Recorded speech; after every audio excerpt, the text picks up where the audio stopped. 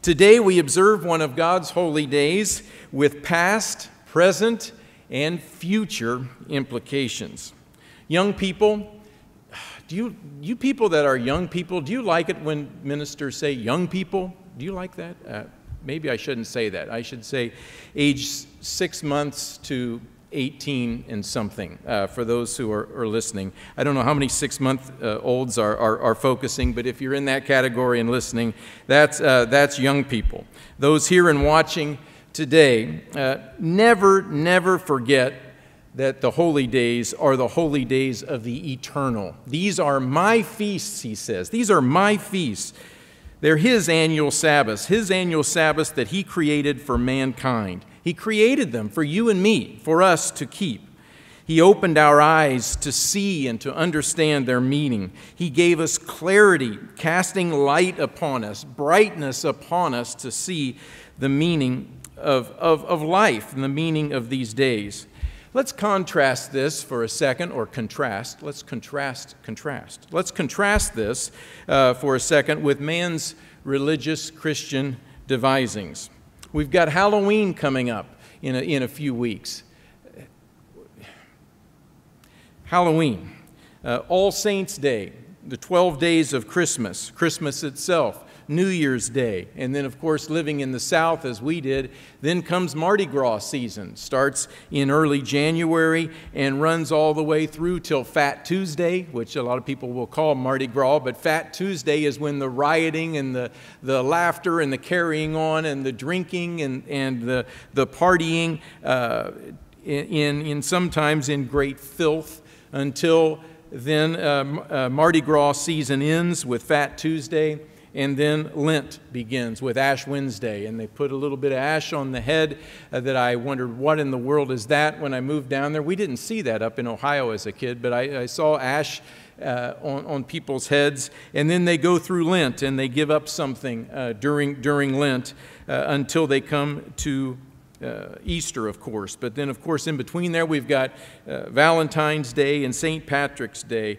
And all of these things, young people, we realize you have come out of that. Many of you have not ever even been in that to understand that. But that's the contrast that's out there versus the things that we understand, that God's given us to understand. We're very humbled by that. The light has shone upon us to understand that, as opposed to these things that are of darkness, that are a mixture of a little bit of good and evil, clouded meanings. What's really going on here? Where did this custom originate? And where did this come from? And now the sun, the S-U-N, what's this have to do with this? Oh, it ties in with all of this mixture of good and evil. God has called us out, and he's given us clarity to understand these things. Clarity that, especially as young people, we cannot take for granted. Let's go to 2 Thessalonians 2, a passage to which we often turn as we talk about the effect of the man of sin, the son of perdition, the mystery of the man who's behind the mystery of lawlessness in 2 Thessalonians 2, speaks to this whole construct that is formed that's part of mystery, Babylon the Great. 2 Thessalonians 2, verse 9, we'll read through all the way through verse 14, but let's start in verse 9. The coming of this lawless one, this is the one who's also referred to as the false prophet, that is the great deceiver in the end of the age. The coming of the lawless one is according to the working of Satan. We understand that the working of Satan is involved in this lawlessness that's going on. The one in other places that talks about changing times and seasons to fit these beliefs that are contrary to God. These things are taught, and it's according to the working of Satan with all power, signs, and lying wonders, and with all unrighteous deception. Again, signs, powers, wonders, but all clouded in deception among those who are perishing, because they did not receive the love of the truth that they might be saved. And for this reason, God also is involved in this, because they have gone this path and are under this deception and are fully engaged in that, not loving the truth. For this reason, God sends them strong delusion that they should believe the lie, and incredible lies will be taught. Lies from the beginning back to the Garden of Eden of you shall not surely die, all the way through to the incredible lies that will cause people to believe that the individuals there in Jerusalem at the time of Christ are the very representatives, or maybe even Christ himself being there serving in that capacity. Such deception that will take place. Verse 12, that they may all be condemned who did not believe the truth, but had pleasure in unrighteousness. But he speaks differently to those of us who have been called and have accepted that calling and have been brought into the light to understand the truth. Verse 13, but we're bound to give thanks to God always for you, Paul says, brethren, beloved by the Lord, because God from the beginning chose you for salvation, through setting you apart, through being set apart by the Spirit and belief in the truth, to which he called you by our gospel for the obtaining of the glory of our Lord Jesus Christ. Brethren, young people, think about what we just kept 9 days ago. Think about the Feast of Trumpets and the implications of the Feast of Trumpets, what it really means, the impact of that on everything. The value of that. God's given us that understanding of the resurrection. He's given us that understanding of the return of our King, the Savior of all mankind, Jesus Christ. The light of its meaning. The events leading up to and culminating with the return of our Savior and King, the one who comes and defeats the armies of this dragon, the armies that have been given the strength and support by this great being, this dragon of old, Satan the devil. Look at verse 7. Let's look back to verse 7. He says, for the mystery of lawlessness is already at work. It was at work from the beginning of the foundation of man with Satan's lawless acts. But even in Paul's time, as the church was dealing with the challenges that it was facing, Paul saw as well the workings of the lawless one with respect to the mystery, actually, the mystery of lawlessness, of all of the things that are behind the effect of what Satan the devil does, as Mr. Bennett talked about his role in being removed on this day. For the mystery of lawlessness is already at work. He who now restrains will do so until he's taken out of the way. Verse 8, and then the lawless one will be revealed, whom the Lord will consume with the breath of his mouth. And how does he destroy him? How does Jesus Christ destroy him? He says, and this whole aspect of this aspect of lawlessness, with the brightness of his coming. With the brightness of his coming. You know, we see different movies. Maybe you don't watch some of the movies I've seen in my life, but I think of some of the different movies of this being destroyed by the brightness of the light. I think of different movies where a nuclear bomb explodes and you'll see all of a sudden it's just this massive bright light and everything is wiped out. I remember a movie that I was lost in sci-fi back in the 70s, but I remember watching Charlton Heston in the Planet of the Apes movies, and there was the one Beneath the Planet of the Apes, where the underdwellers that lived in the city that were fighting against the apes that were coming in and trying to overrun the city. But they had the one bomb that could take care of everything, the doomsday bomb, the Alpha and Omega bomb. And those of you that watched that movie remember Charlton Heston grabbing that throttle or that lever and pulling that down, and everything goes white. Complete destruction. Those of you that are fantasy readers know of the Chronicles of Narnia, where there is Aslan, who is the lion, and in this case, the lion of good. It's an allegory, I think, Chronicles of Narnia with C.S. Lewis. But here, the lion, when he appears, he sacrifices himself in one of the books. He also, every time he interacts, he comes on the scene and intervenes for them. And it's like an aura of light shines on him as this figure who is good. Or even for those of you who have read the Tolkien series, which in my opinion is an allegory. He takes three characters. You think of Aragorn, who is the king, who is one of the three books is the Return of the King. The Return of the King comes back to Gondor and rules Gondor. You've got an individual with supernatural powers, Gandalf, who wears white garments, and he uses all his powers for good. He comes in the second book. He comes in from, I think he says, look to the east in the morning, and he comes down, and with the bright light as the good armies come and attack evil, the light shines, and the brightness is powerful as it comes down, as they come down and defeat the armies in Book 2. Frodo Baggins, the one who is the one who's willing to sacrifice all for the cause that he does. Three different characters. Some would even say Samwise Gamgee is a bit of a Christ-like figure as well. But all of these different things that are out there as they depict good versus evil try to depict various attributes of Christ, various attributes of good defeating the evil hordes. Look at 2 Thessalonians 2, verse 8 again, as you read it in your Bible. I'll read from the New Covenant, a New Testament translation. And then the lawless one will stand revealed, whom the Lord Jesus will slay by the breath of his mouth, whom he will overwhelm by the very radiance of his coming. Brightness, light, the white horse that we see in Revelation 19, upon which Jesus Christ rides. Every eye will see Christ as lightning strikes in the heavens, as they will all be able to see that of Christ when he returns. We won't turn there, but Matthew 24:30 states this: Then the sign of the Son of Man will appear in heaven, and then all the tribes of the earth will mourn, and they will see the Son of Man coming on the clouds of heaven with great power and great glory.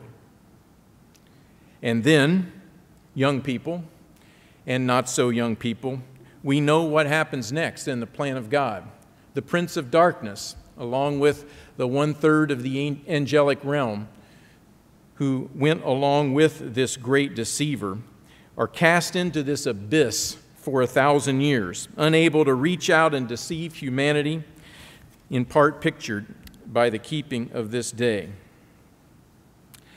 I wonder how many of your friends are talking about that at school today.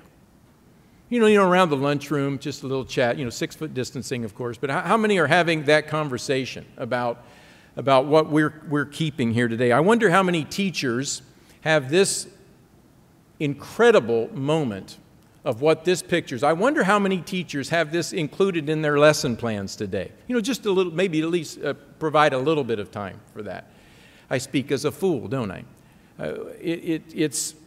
It's so beyond what we would even think of happening in today's society. But God has given us these precious truths, this precious understanding, and has also given us a part to play in that.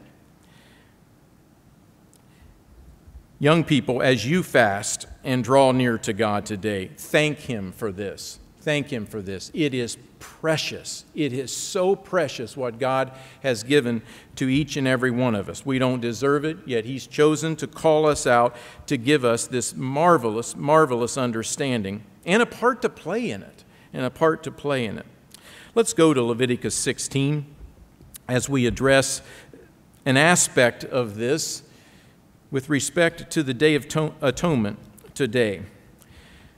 I talked a little bit about the light and the breath and the light of His coming, the brightness of His coming.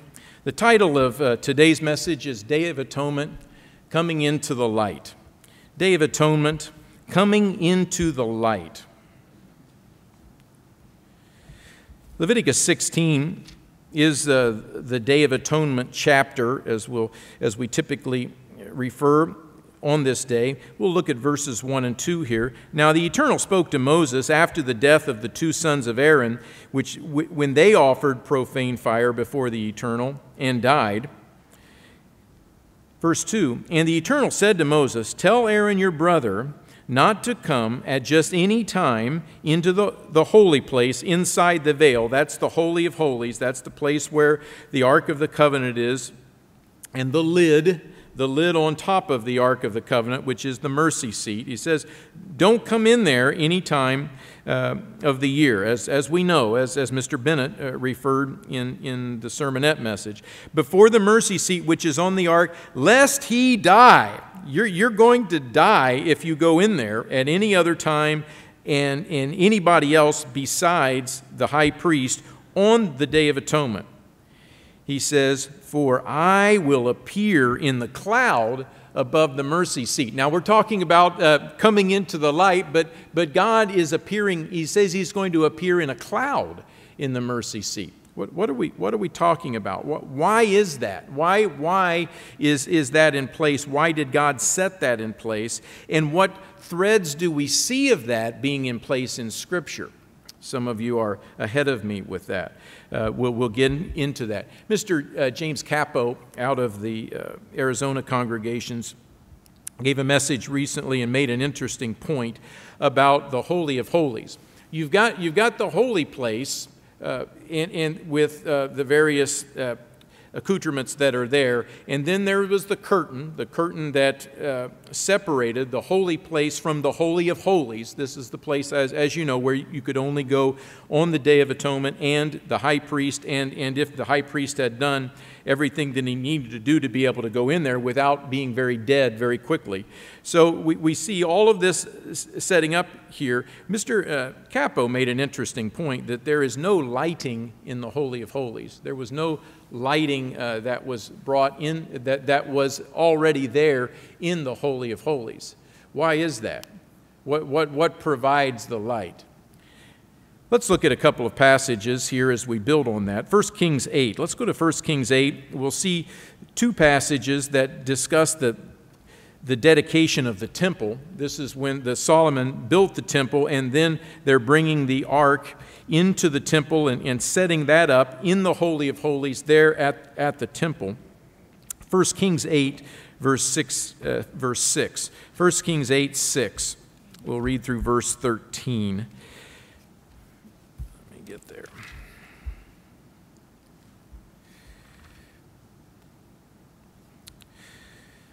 First Kings 8, verse 6. Okay, so then the priests brought in the Ark of the Covenant of the Eternal, to its place into the inner sanctuary of the temple, to the most holy place. There was the holy place and there was the most holy place. The most holy place is the same as the Holy of Holies. So they brought that in. Of course, they've got it on poles. We'll see that here in just a second. Under the wings of the cherubim. Now, the actual mercy seat on the lid, that lid that fit over the Ark of the Covenant, it had the cherubim there.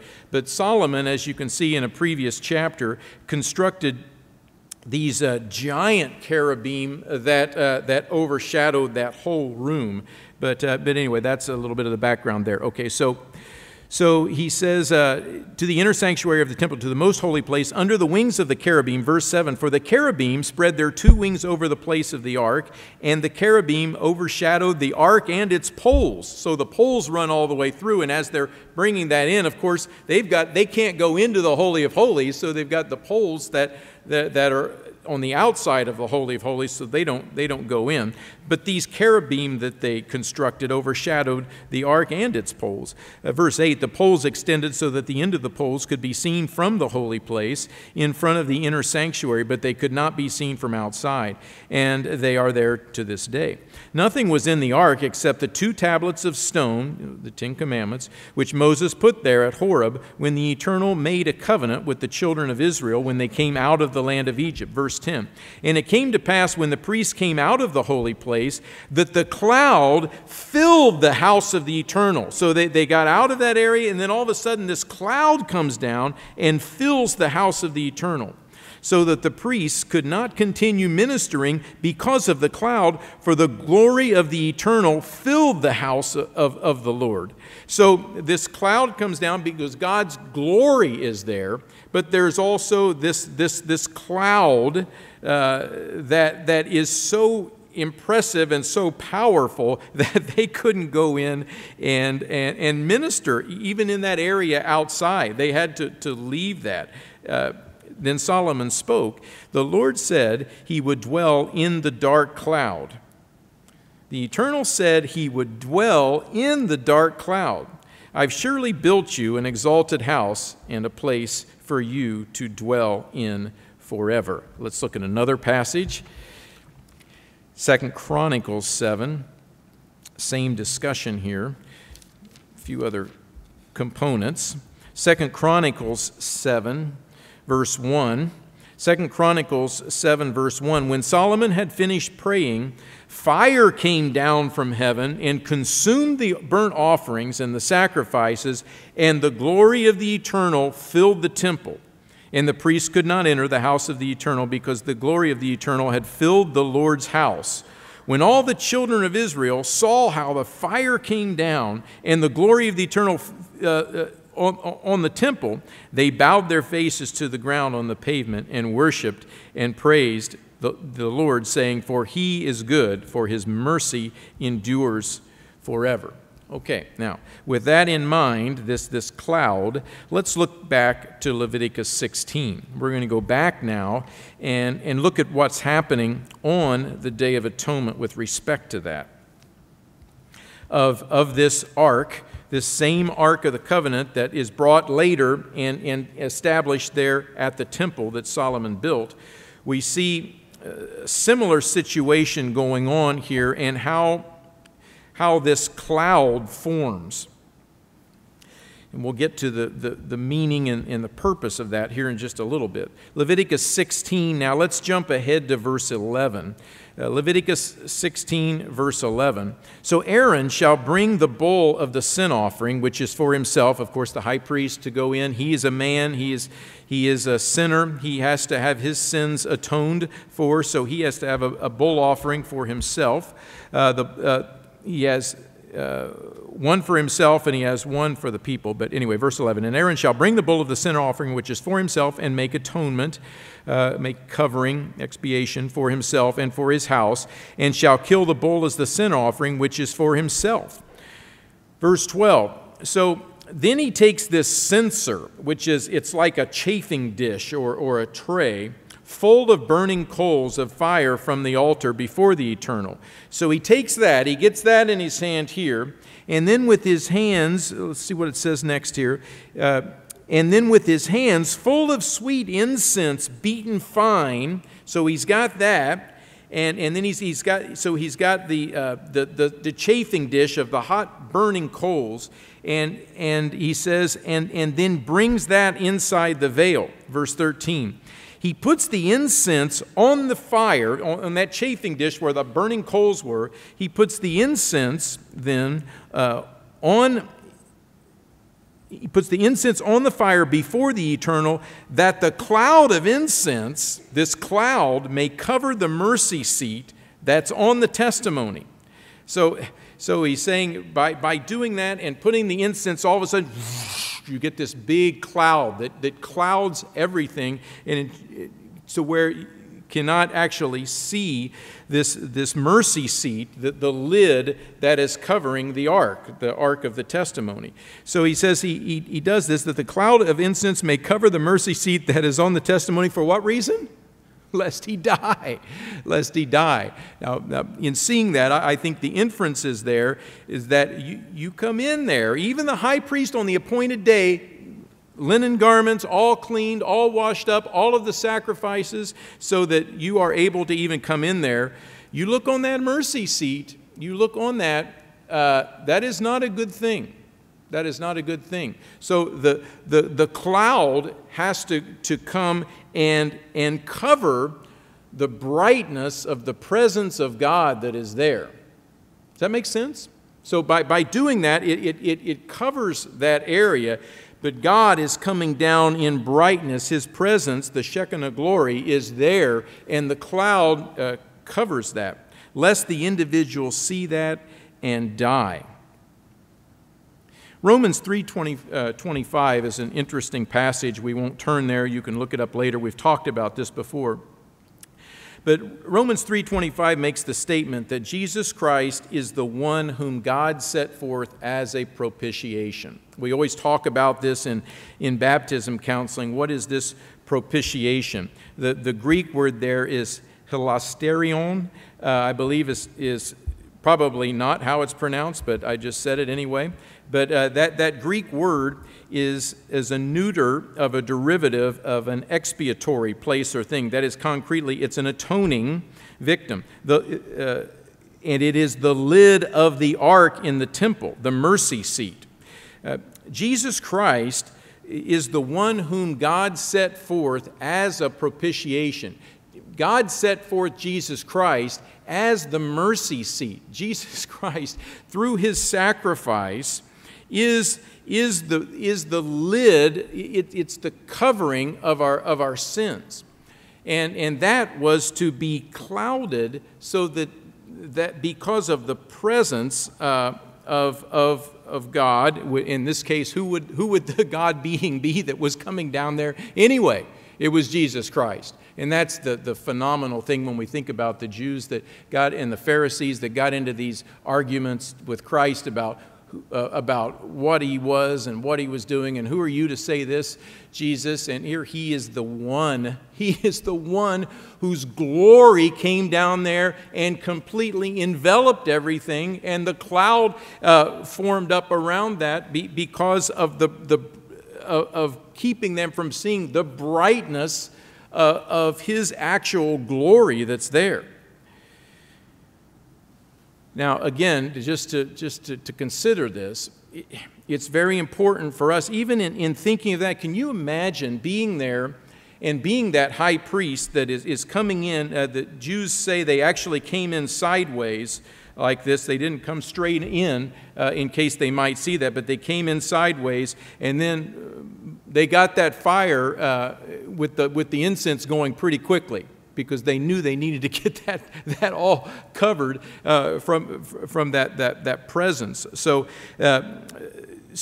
imagine being in that situation and seeing and experiencing all that. Imagine being there in Solomon's time when that happens. Imagine being there in Exodus as it's talked about, where this presence comes down. And yet, like Mr. Bennett said, this is just a type. This is just a little copy of what is actually going on now with us. I get ahead of myself. Let's go to Acts 6. Acts 6. The presence of God is manifested as light. And whenever Moses interacted with God, that light from that manifestation of God remained on Moses' face. God manifests himself as light.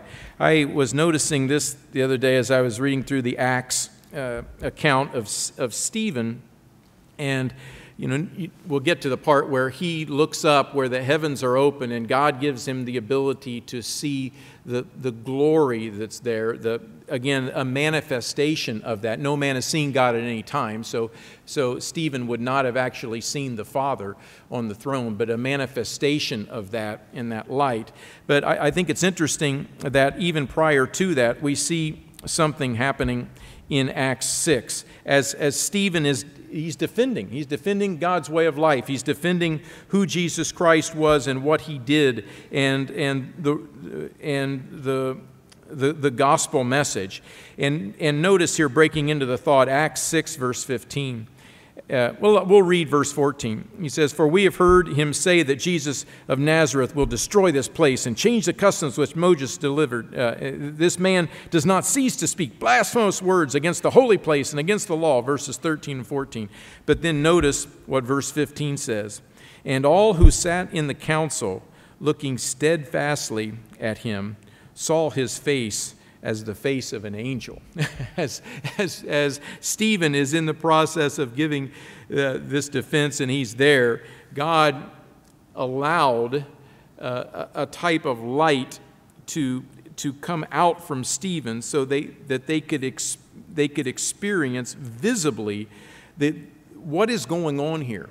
Who actually is working with this person, Stephen? It's God the Father through the Spirit. The light's being manifested. So then we come all the way down to the end, right as he's right at the time of his martyrdom, and look at verse 55. But he, being full of the Holy Spirit, and there's a lot of imagery here going on for us as we are full of God's Holy Spirit, and as we are in our prayers before God, what's going on here. But he, being full of the Holy Spirit, gazed into heaven, and he saw the glory of God. Again, we'll talk about that glory of God. And he saw Jesus standing at the right hand of God. And he said, "Look, I see the heavens opened and the Son of Man standing at the right hand of God." And of course, they really freaked out when that took place. But this whole concept of the glory of God, Barnes notes states that's the phrase that's commonly used to denote the visible symbols of God, some magnificent representation or light that is the appropriate exhibition of the presence of God. Gill's commentary says, not the essential glory of God, but some extraordinary light and brightness, which was a token representation of him. Clark's commentary, the Shekinah, the splendor, the manifestation of the divine majesty.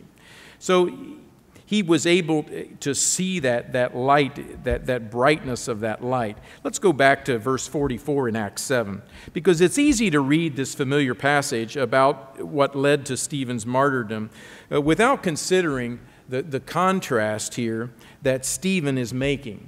What's he making when he says all of this? Let's go back, because this is very important for us on the meaning of this day. Verse 44. He says, "Our fathers had the tabernacle of witness in the wilderness, as he appointed, instructing Moses to make it according to the pattern that he had seen."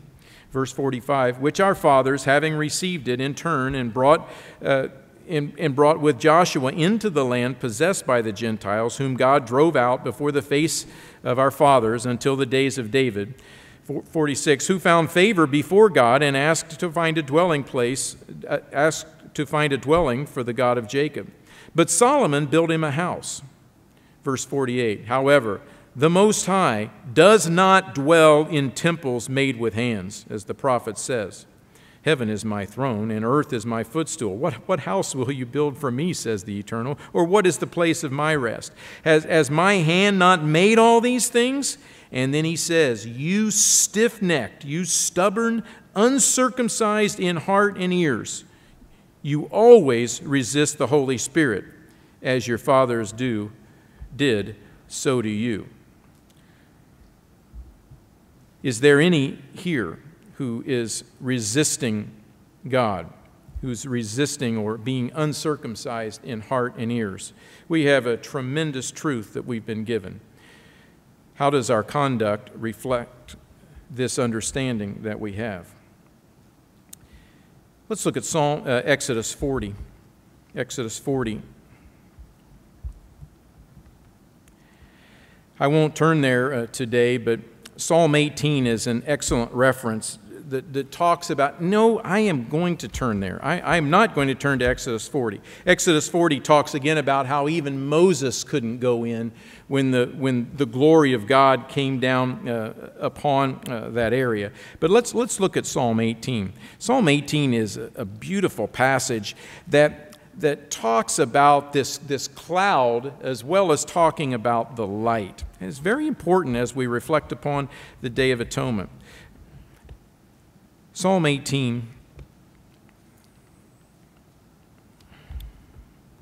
It's a psalm of David, as David is talking about how God delivered him. But some nuggets of truth here contained in this passage. Let's start in verse 7. He's talking about how God intervened for him. and he's speaking of God's sudden decisive action, of who this great God is, the power that he has, and how he manifests himself as he interacts with others. Then the earth shook and trembled, verse 7. The foundations of the hills also quaked and were shaken because he was angry. Smoke went up from his nostrils and devouring fire from his mouth. Coals were kindled by it. He bowed the heavens also and came down with darkness under his feet. So God, who is brightness, comes down, but he's got darkness under his feet. He's got the cloud that is surrounding him. And he rode upon a cherub and flew. He flew upon the wings of the wind. He made darkness his secret place. His canopy around him was dark waters and thick clouds of the sky from the brightness before him. He bright, incredible brilliance of brightness. We think of the creator of the universe, the creator of the stars. I was standing outside today. I walked outside to the back deck, and it's just a beautiful day, and I just turned and faced the sun and just felt the heat of the sun some 93 million miles away. And that's one little puny sun in all of God's creation. And that's 93 million miles away from me. And I'm feeling the brightness of that. Imagine the brightness and radiance of God in his full splendor. From the brightness before him, his thick clouds passed with hailstones and coals and fire. The Eternal thundered from heaven, and the Most High uttered his voice. Hailstones and coals of fire. He sent out his arrows and scattered the foe. Lightnings in abundance, and he vanquished them. And it goes on talking about the greatness of God. This is this great being. In Exodus 40, I will just refer to that briefly because the way it speaks again to this brightness of Moses that Moses experiences. Exodus 40 verse 34. So then this cloud covers the tabernacle, and the glory of the Lord filled the tabernacle, and Moses was not able to enter the meeting because the cloud rested above it, and the glory of the Eternal filled the tabernacle. So whenever the cloud was taken up from the tabernacle, the children of Israel would go. When the cloud was not taken up, they didn't go. For the cloud of the Lord was above the tabernacle by day, and fire was over it by night.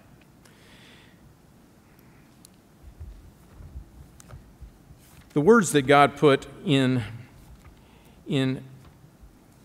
His Word that we just read, it's important for us to realize this major point. This is only a copy. These things that were there are only just little mere copies of what's really going on. Just tiny copies, tiny representations of the reality of the throne of God and what's going on at that place. Revelation speaks to that at least in two places to which we'll look, because now we're beginning to get more into not the past, but what's going on now at the throne of God. Revelation. Let's look first at Revelation 15. We're in the middle here of the events leading up to the return of Christ, and actually in Revelation 15, just getting into the final 7 bowls that are released in succession after the 7th trumpet. Revelation 15, verse 5. He says, "After these things I looked, and behold, the temple of the tabernacle of the testimony in heaven." Okay, so there really is the reality is the temple of the tabernacle of the testimony in heaven. That's the real thing. So he was able to in vision see this. And out of the temple came the 7 angels, having the 7 final plagues, clothed in pure bright linen, and having their chests girded with golden bands. Then one of the 4 living creatures gave to the 7 angels 7 golden bowls full of the wrath of God, who lives forever and ever. When this happened, the temple was filled with smoke from the glory of God, from His power. And no one was even able to enter the temple till the 7 plagues of the 7 angels were completed. So this is there at present, that temple, the temple of the Lord has always been there, but it's there, and even as we near the end, getting into the time of the 7 last plagues, this is going to happen again when God's glory comes into that temple and the smoke is manifested from that, and nobody can even go in there during that time. Revelation 8, verse 1. Revelation 8, verse 1. At the 7th seal, just before the 7 trumpets are sounded. We read this here this past feast, but let's speak to this with respect to an element of the Day of Atonement and an element of our involvement as God's people. Revelation 8, verse 1, when he opened the 7th seal, there was silence in heaven for about half an hour, and I saw the 7 angels who stand before God, and to them were given these 7 trumpets. Then another angel, having a golden censer, okay, here we go. Here's the chafing dish, the golden chafing dish. He's got this. An angel has that. He came and stood at the altar. He was given much incense, just like the high priest had to get all that incense in his hand. And here they go. Here he goes, getting ready to go into this, that he should offer it along with the prayers of all the saints upon the golden altar, which was before the throne. God, in present day, for us now, as we pray and interact with this being who sits on his throne in the third heaven, our prayers go along with that, with the incense to the throne of God, and actually to that temple which is before the throne.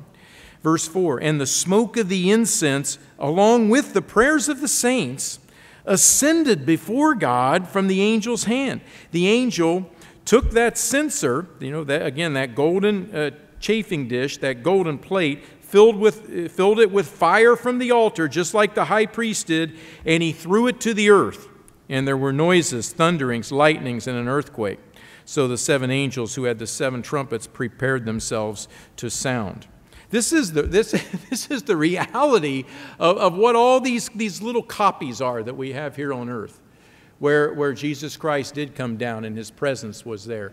But it's just a copy of the reality to help us understand God's people, spiritual Israel, the ones who have God's Holy Spirit, who can go into the Holy of Holies, of what we're experiencing as we interact with this great being in heaven. So now let's go to Hebrews 9 and look at a better discussion of how this whole process helps us understand what's going on now. Mr. Bennett reflected on some of this. We'll actually look at 4 passages briefly, fairly familiar passages in the book of Hebrews that speak to this.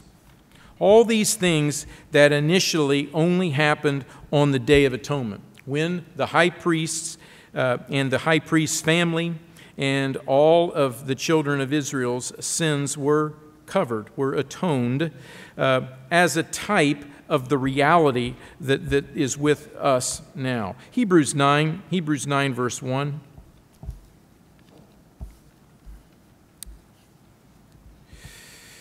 Then indeed, even the first covenant had ordinances of divine service in the earthly sanctuary, for a tabernacle was prepared, the first part, in which was the lampstand, the table, the showbread, which is called the sanctuary, and the second veil.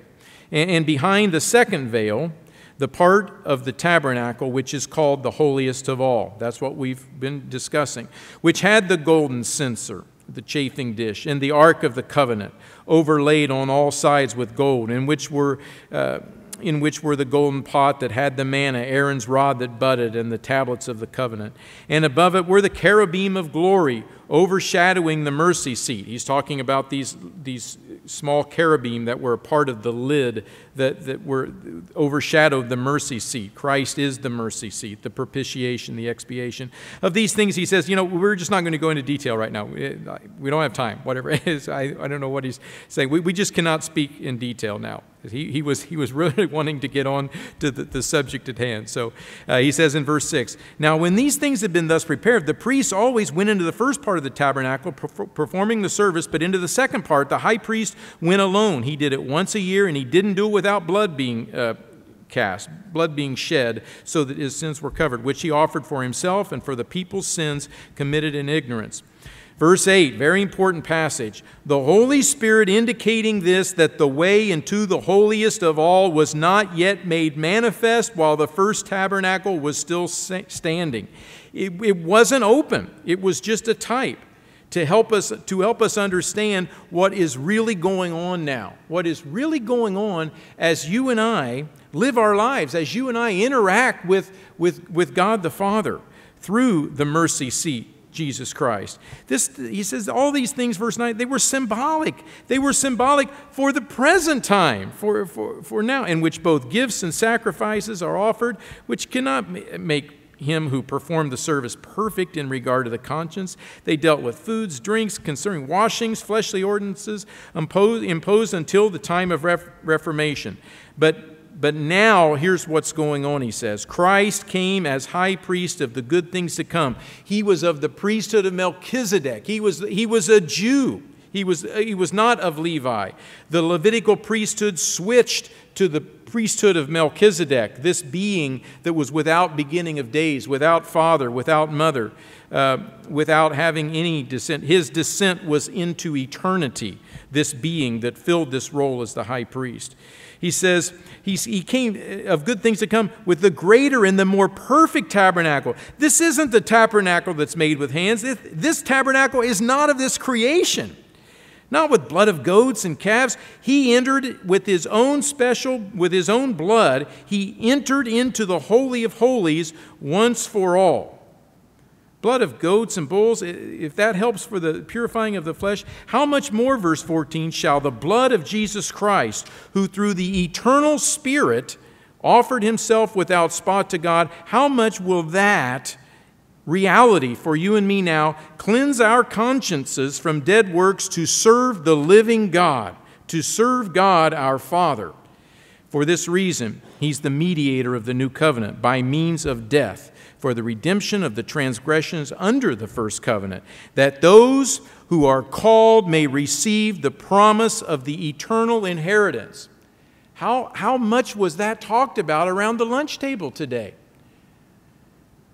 Again, young people, wow, you think about what we've been given, the knowledge, the understanding that we have of what God is offering us and what this day pictures in terms of what he's offered to all of us, young and old, to come into his presence, to be cleansed by Jesus Christ and the sacrifice, to be in that merciful situation that we can come into the cloud and be in the presence of the bright light, of the bright manifestation of this great being, God the Father. Hebrews 9, verse 23. Therefore, it was necessary that the copies of the things in the heavens should be purified with these, but the heavenly things themselves with better sacrifices than these. For Christ has not entered the holy places made with hands. No, these are copies of the true, of what is really true. But Christ has entered into heaven itself now to appear in the presence of God for us. That's what he's doing now. And when we keep this day, we're reminded of that. He is there. He is in the holy place. He is the sacrifice. He is the high priest for us to come into the presence of God. Tremendous blessing. Hebrews 12:18. Hebrews 12, verse 18. For you've not come to the mountain that may be touched, that burned with fire, and to blackness and darkness and tempest, came down in that fire, and then the cloud completely encompassed the mount. Speaking back in the days of Moses, sound of a trumpet, the voice of words, so that those who heard it begged that the word would not be spoken to them anymore, for they couldn't endure what was commanded. And if so much as a beast touches the mountain, it shall be stoned or shot with an arrow. And so terrifying was the sight that Moses said, I am exceedingly afraid. and trembling. This is the individual who came into the presence of God on multiple occasions, who was there at the burning bush, the bright light. But he says, no, you and I, we have come to Mount Zion. We come to the Mount Zion in the heavens. We come to the city of the living God. We are God's people that come to Him on His throne in the heavenly Jerusalem, to an innumerable company of multitudes of angels. So here we are in that situation. And how can we as a people get caught up in the workings that are going on in this earth, in the governments of man that we know, as we talked about on the Feast of Trumpets, as Mr. Hogberg discussed, the things that God has stayed here and there until God fulfills His will. This is what we're a part of. This is what we have the opportunity to do. The world doesn't have that. Just a few people have been given this wonderful, precious ability to come before the great God of the universe, to come into His presence at His very throne with Jesus Christ there in the brightness of the Lord, to address Him, to interact with Him, to become like Him, to grow like Him, to prepare to serve as kings and priests into eternity. And He's done that because of the atoning sacrifice of Jesus Christ. Hebrews 10, verse 19. Hebrews 10, verse 19. As Mr. Bennett referenced, therefore, brethren, present day, this is now for you and me. Therefore, brethren, having boldness, having this confidence to enter the holiest by the blood of Jesus, we go right in to the throne room of God. We go right in a sense, to the temple of God by the blood of Jesus, by this new and living way which He consecrated for us.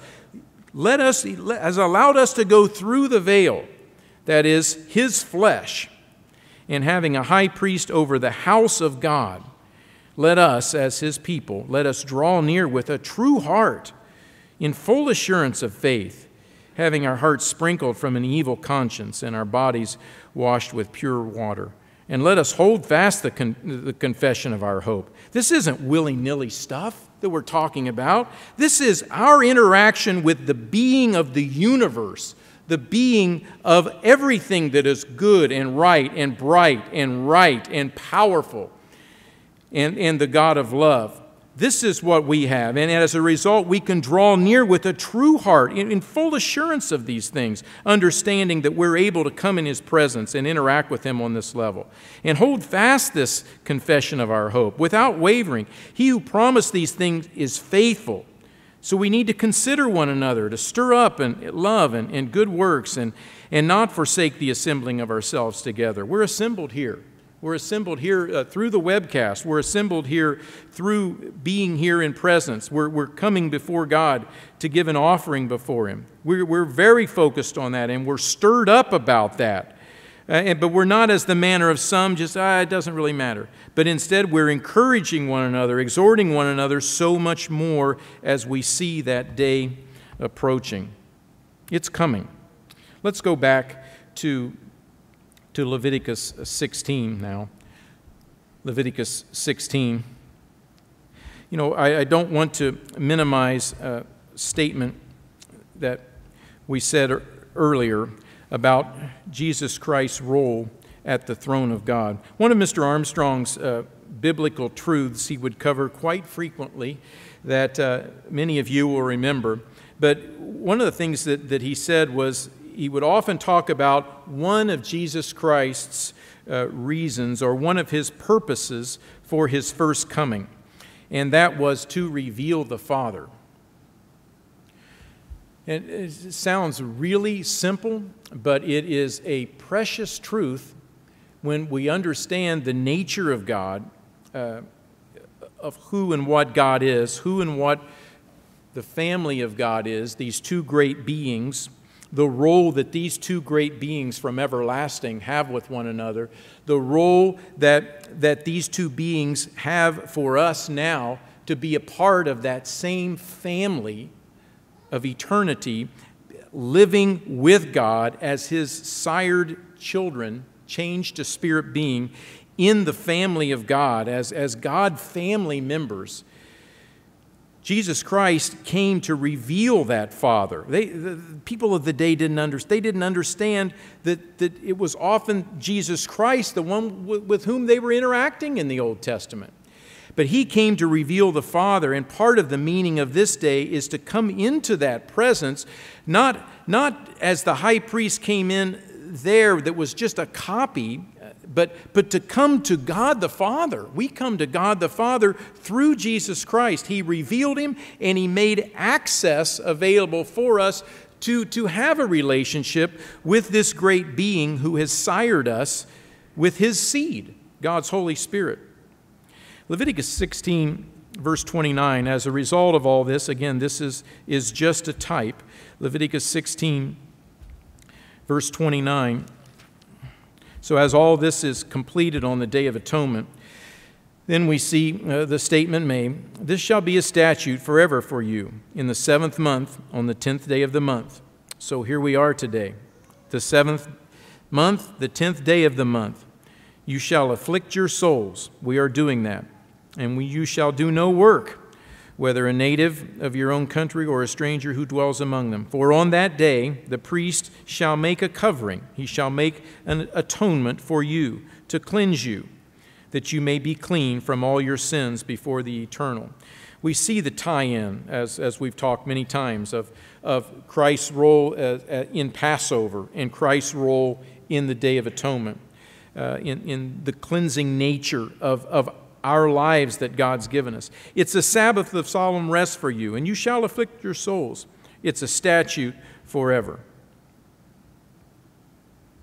Verse 34, "This shall be an everlasting statute for you, to make atonement for the children of Israel for all their sins once a year." And he did as the Lord commanded Moses. So that's the present day.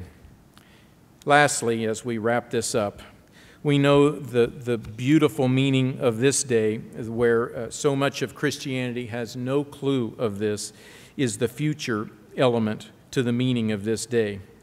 We look at Leviticus 16, verse 22, and we understand the role of the Azazel goat. The one goat was for the sin offering, on which the Lord's lot fell, represented by Jesus Christ. But this other one, that is the Azazel goat, verse 22, "The goat shall bear on itself all their iniquities to an uninhabited land, and he shall release the goat in the wilderness." Release the goat into this solitary land. This goat was not killed. Christ's sacrifice, anytime it deals with an animal, there was a killing, a shedding of blood. This animal was not killed.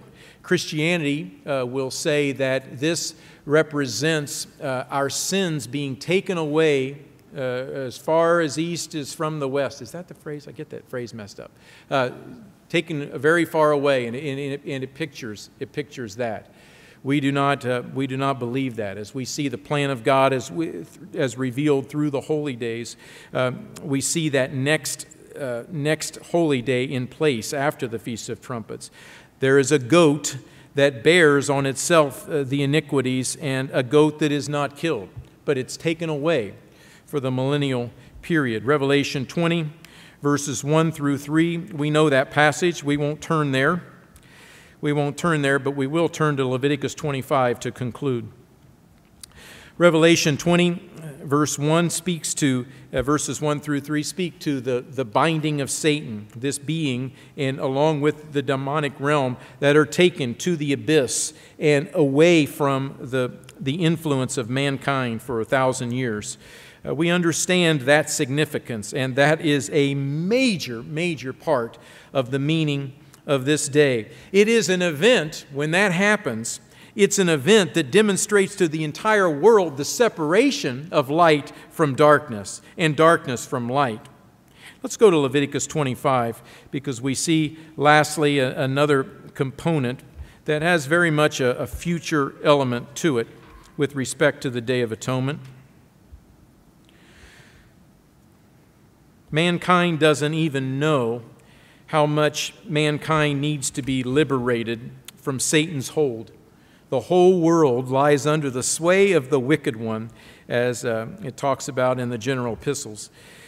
We come to Leviticus 25 and come to this time that's 50 years into the counting of years, and it's the time of the Jubilee. And the Jubilee, we'll look at verse 8 and read through verse 17. Leviticus 25, verse 8. And you shall count 7 Sabbaths of years for yourself, 7 times 7 years, and the time of the 7 Sabbaths of years shall be to you 49 years. You shall cause the trumpet of the Jubilee to sound on the 10th day of the 7th month, on the Day of Atonement. And you shall make the trumpet to sound throughout all your land. And you'll consecrate the 50th year. And on that day, and you think, okay, well, why is this a Jubilee? Why is it happening on a day which we afflict our souls? I believe, again, because it speaks to the meaning of the future of what the Day of Atonement means as mankind is freed from the influence of Satan the devil. You shall consecrate the 50th year and proclaim liberty. Proclaim liberty throughout all the land and to all its inhabitants. It shall be a jubilee for you, and each of you shall return to his own possession, and each of you shall return to his family. I think about the impact of Christ's return and Israel being brought back into the land. And in that process, at what point is Satan and his demons grabbed hold of and thrown into the abyss, and the liberation that will be felt. The liberty not only from that evil being and his influence as he grasps at us now, but for all of mankind to recognize what that influence is, and also to begin to realize the liberty that will be taking place as God's way is taught. The truths of God. You shall know the truth. Finally, to understand the truth, mankind will begin to get that, and the truth will make them free. Verse 17, therefore you shall not oppress one another, but you shall fear your God, for I am the eternal, your God. The glory of the King of Kings, Jesus the Messiah, at that time, as he returns to this earth, as we've talked about in the Feast of Trumpets, he comes down to Jerusalem, and his glory fills Mount Zion in Jerusalem. It fills that. As he reigns in Jerusalem, mankind will begin to experience, they will begin to come into the presence of the King. And the sons of God, spirit beings, God's family, his spirit offspring, the joint inheritors with Jesus Christ, shining like the stars forever, as Daniel says. Those individuals will be there serving with him as kings and priests. The truth, justice, the light begins to spread to all the earth as the millennium progresses. Hold that thought. Let's go keep the feast now.